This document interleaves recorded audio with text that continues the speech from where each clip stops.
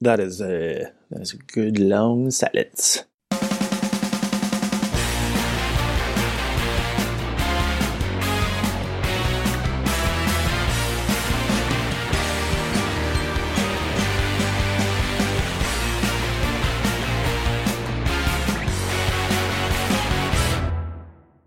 How's it going, eh? Hey, it's going pretty good. All right. Good to hear. What are you going to do? What am I going to do? I am going As Marge to... said, insert that clip. Yeah, but what are you going to do? Excellent. I say that all the time. Mm-hmm. It's all purpose. Yep. Well, so say we all in this most of our show. Don't trigger me with Battlestar Galactica references. Ooh. All right. So now we're on to a topic. We used to watch Battlestar Galactica. Well, I mean, we saw that. Yeah, when it first came on the television. Yeah, we saw it was on TV. We saw all the episodes. Mm-hmm. Did we see all the episodes? Right? Maybe. I suppose so. We might have dropped out after a while, but yeah, I don't remember it now. If I finished the series or how the series ended, or if it just went off, I don't recall. Yeah, I stopped caring after a while. Yeah, Lauren was already getting up there, and yeah, and the space fight scenes were super repetitive. Yes, and just I couldn't take the same loops over again. The three Cylon ships swinging into view and coming at you. Yep. Endless shots of the whatever pilot was in there. Meow, meow, meow. Yeah. So with their, were they the first to do the light up helmet? Why are they lighting up the inside of their helmet? No, that Star would be Wars very did. impractical. I don't think they were the first either. Astronauts have some measure of that. No, that's crazy talk. You don't see the astronaut's face in the actual. You don't see them in the shots. They pull down the shield in the sort of walk shots, but I feel like you do in the interiors. I don't know. We'll have to look that up. You can feel a lot of things, but feelings are not reality.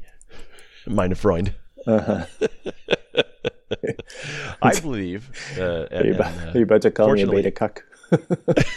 This is not a video show, so you cannot provide visual proof, but you could correction corner me on this if I'm wrong. I watched a very long H Bomber Guy video about the term soy boy and how it's completely false and wrong-headed. Good. Astronauts have flashlights or headlamps pointing outward, but if you have a something that's lighting up your own face, that's not helping you see outward. That's true. That's hindering your seeing outward. It's the only purpose that serves is to light up your face for the camera, which is why movies do it. Right. Yeah. So, same with when people are driving and they're trying to do it like a stakeout or wherever. I was noticing on speaking of police procedurals from last episodes, lots of stakeouts. They're lighting up the cabin of the vehicle when they're supposed to be hiding. So that's impractical and foolish. Yeah, but if you had just a dark screen, that wouldn't be very interesting to watch. You should just see eyes. Likewise with the astronauts. I need to see their faces in film. Yeah, on the film. Well, with the astronauts' helmets, I mean, literally a row of LEDs surrounding the entire frame of the shield, of the face shield. That's just Don't be so obvious. Well, otherwise they'd be lights reflecting off of the glass or plastic or whatever they have over their faces. You gotta have some kind of internal thing, I suppose. Mm-hmm. And with that, that's our show, folks. It's a show called Two Brothers. Hey, my name is James, and my name's Marcus. All right. We got that out of the way. Mm-hmm. Yeah, we'll tighten it up. Let's roll along. All right. I need to. This isn't really a correction corner. This is just a point of interest for me. Okay. I was watching Quo Vadis this morning. Mm-hmm.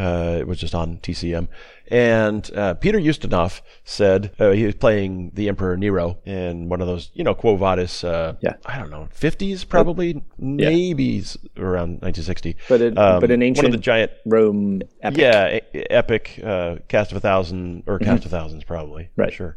Yeah, I don't know. Nominated for probably 7 or 8 Academy Awards. Sure. Anyway, Peter Ustinov, nominated for Best Supporting Actor in that role of as Nero, said short-lived. So, sure. Checkmate. Many people do. It's Exactly. No, I can't use that excuse. Many people do because then I'd be able, then I'd have to relinquish my hold on nuclear versus nuclear. Like, well, things change over time. Like, screw you.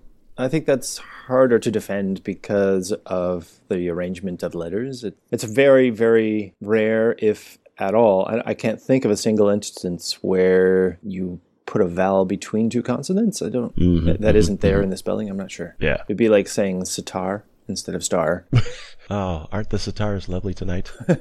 Here in India. Ooh, now you don't know which I'm talking about.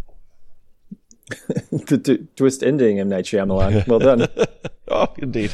But anyway, I don't mind putting that out there, but I'm getting less confident about being dogmatic about it. So I'm turning ever more descriptivist as I get older. Yeah, I don't mind if you correct me. That's fine. Yeah. You're not just correcting, the general public. Well, partly it's for humor purposes, there. but also partly, I am something of a pedant at times. Yeah, sure. So there's, but nuclear is harder to let go of. I'd prefer to not do that yet. Indeed. Or to have them change the spelling. You can do that too. Oh yeah, I've written that on the board at school. I just spell out. I put the word clear.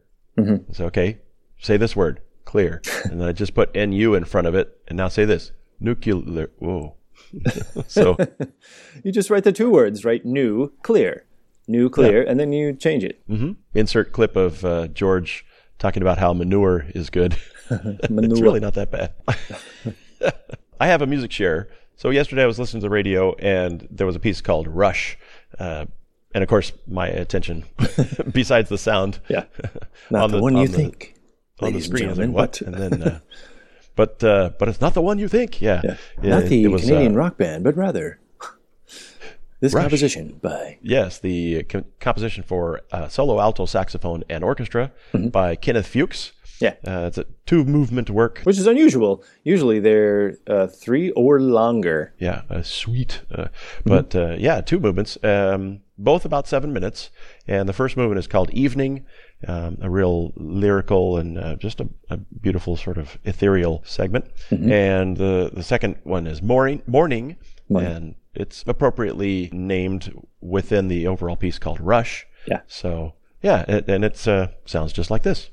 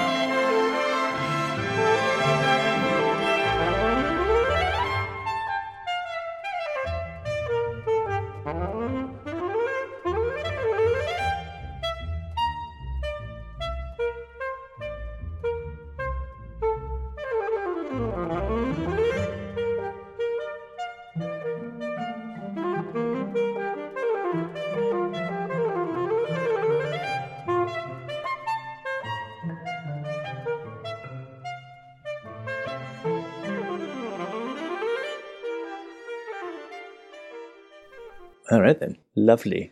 Yeah. So Timothy McAllister is the saxophonist playing there with the London Symphony Orchestra. Yeah, superb. And, he's superb. He's fantastic. Is, yeah. Megan took saxophone methods with him when she was at ASU. Oh, wow. So he was her saxophone teacher. Well, can't get better than that. Yeah, no doubt. So he was professor of saxophone at ASU when she was there, and then he moved over to Northwestern University. They headhunted him away.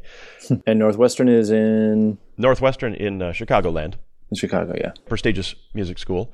And then now by the way, he's Dr. McAllister, has been for a long time. Mm-hmm. Now he's professor of saxophone at University of Michigan, which is, right up there in the, I don't know, maybe top 3 of music schools in the country, and therefore the world. I had no idea.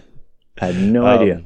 Yeah, especially for wind instruments and band and such. Mm-hmm. So he's fantastic, and I heard him before I knew. He was just, just another music professor. But man, ASU has some amazing players on their faculty. They just have super top-notch, world-class people. Yeah, they threw a bunch of money at their music program. They did. Not enough, but I think the weather helps draw some of the folks there. And that's probably true. Yeah, that was really cool. I liked hearing the piece. Cool. Yeah, it's very unusual to have a concerto or any really classical piece, orchestral piece, featuring alto sax. Right. Which was, full disclosure, my instrument. Yes. Was first learning music. Mm-hmm. So obviously I have a fondness for that one. He's kind of well known for his contemporary exploration of the instrument, not just in classical music or even jazz. So yeah, I'm going to have to look up his more of his stuff. Yeah. Amazing player. A titan of the instrument, one reviewer wrote. And that is definitely apropos. That's nice. Well done. That's a good station. It keeps throwing things at you that you share. I'm really happy with this Sirius XM station, channel 76 Symphony Hall. They go out of their way to present a wide variety of music from way back, some Renaissance and medieval music, to very, very contemporary. They have a series of living American composers introduced by said composers, which is really cool. And then they do a weekly series with the Philadelphia Orchestra live concerts, and they've been doing a lot of contemporary stuff, or more contemporary stuff. They really they mix it up a lot, which is pretty cool. I hear a lot of things that I've never heard before, nor would seek out. Yeah, or know to seek out even. So yeah, good station. Well, I have a music share as well. Do you want to go right into that, or talk about the video game thing first? The video game thing is something that you're going to talk about first, because I have no idea what that is. Well, I've been catching up on some YouTube videos since I've been on less social media. So I watched this video by a YouTuber called Sjin, Sjin. Usually people should just shorten it to Shin, but if he's feeling pretentious, Sjin. And he's part of the Yogscast, of British YouTubers that I am enamored of and follow several members of. They do a lot of Let's Play videos. They do a lot of games, but Minecraft is still their main thing, really. Okay. Sidebar: is Let's Play some sort of trademarked thing, or is that just sort of a genre? I think somebody tried to, but it's too widespread, I think. Okay. They were able to show that it's just a general term. So yeah, it's just it's the community's term for watching other people play video games, for people sort of recording their gameplay and then uploading it. So it's not you joining them, you're spectating. Right. Yes. So this YouTuber started a series called Skybounds, and there's a company called Savage Games that has started like a multiplayer set of servers. So people can go and there are certain specific kind of sponsored worlds, if you like. Right. And if his is any indication, they're they kind of, because he's a semi-famous Minecraft player, they sort of created one for him, or in conjunction with him, and they put in several elements from the Yogscast series that he's been a part of in the past. So they did a series called the Jaffa Factory, where the quest was to build a factory to make Jaffa cakes, which are these chocolate-covered orange jelly and sponge cake things, snack cakes they sell in England. So, and one of them is he's made it kind of a fetish. Yeah. So that was the the premise of this series of videos, and it made them super popular going through the series. And he was part of this with another player, a thing called the Sipsco Dirt Factory, where they supposedly manufactured dirt, which you couldn't really do. It just exists, right? Yeah, just around. But the thing that made them famous, of course, was that they built this huge narrative, kind of improvising their way through a story. So it was super appealing. So there's elements from that story, like there's the Sipsco factory, like the dirt factory itself, on one island, and all of these things sort of float in midair above nothing, the bottomless nothing. Right. Okay. And they're all joined by little bridges or stepping stones between each island. And there's a section where there's like a market and a public place where it's everybody's safe, and then if you go into the outskirts, all bets are off, and you can fight each other and kill each other and take each other's stuff. So the world is where you get all your cool things, like mining stuff, supplies and that. But for joining the server, you get your own little island that you can then build out over time, generating cobblestone and expanding as you go. Yeah. So I've been playing some of that. Super fun. That sounds pretty cool. If you play it, I invite you to try. So, but I do have a music share as well. Yes, I don't know. Do you have any media that you've been intrigued by, nostalgic or no? Let me think. Media. We're finishing Longmire, so no. Yeah. I was watching Quo Vadis. That was your media share. Yeah. That was literally the beginning. Yeah. Still haven't gotten to Spartacus, but back to those pop up. Those old epics are intriguing, even though they're usually infused with a Bible story or like the greatest story ever told. I mean, you talk about propaganda. Yes. But the epic spectacle is always fun to watch. And just sort of, I marvel at the effort they put into, recreating Rome or recreating ancient Egypt or biblical times. So it's pretty amazing. Yeah, set artists are quite amazing. Or speaking of that, the Hunchback of Notre Dame, they built a replica Notre Dame in I want to say Chatsworth, way back before that the valley spread all out and became fully populated. There was a big movie ranch or set ranch out there, and some of the sets. They said the Notre Dame set was there for years or maybe decades. Wow! And it was used in various things until I think it burned down, but I don't think they dismantled it. But everything does. Yeah, yeah, but that's incredible, because I look at it and I think, how could that not be the real thing? I mean, they spent a lot of time, with the carvings, the gargoyles, and all those little figures over the main doorway, in the arch there. It's like, holy crap, those guys were really into it, and they probably didn't get paid all that much. Those craftsmen. Probably not, but probably fairly well for the time. But maybe, yeah. I would hope so, because those guys were skilled. Truly. I want to say skilled. Oh, I should have said skilled. I say skilled. Craftsmen. Yes. Well, my music share is the Raconteurs are making, or I guess have made, a new album finally. They had a hit with Steady As She Goes a few years ago, and like maybe 15 years ago when I was sort of researching them. I think 2004 they got together. Right. For the first time. They're a super group, so they have their own things. I mean, the indie level of super group. Well, is it the lead guitar and singer was in the White Stripes? And songwriter and producer, I'm pretty sure. Yeah. Jack White is in it, and Brendan Benson, who I've long admired, is in it. He's a singer-songwriter. And the two, I can never remember where the rhythm section came from. So it's another band. Yeah. But they were all friends already. They said they were kind of like, we're not a super group. we're just some guys, just some old friends who got together to form a band, and we happen to be members of other things. Then the media is like, aha, labeled. I know they bristled, but that they kind of are. Yeah.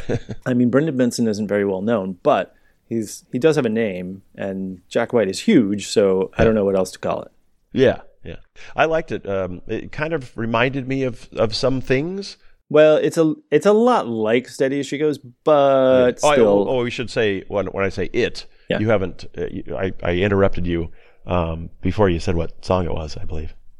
You were just doing a history. That's true. Your actual music share. Here it is.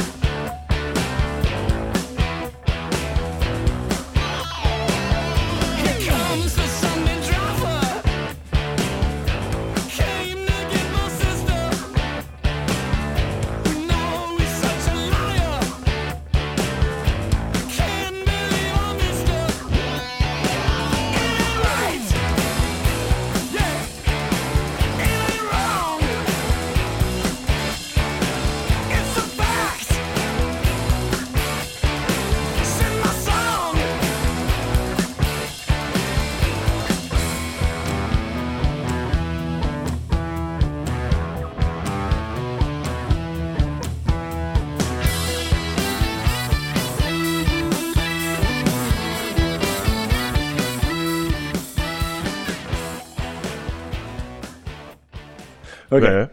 Typically Rackin'. That was called Sunday Driver.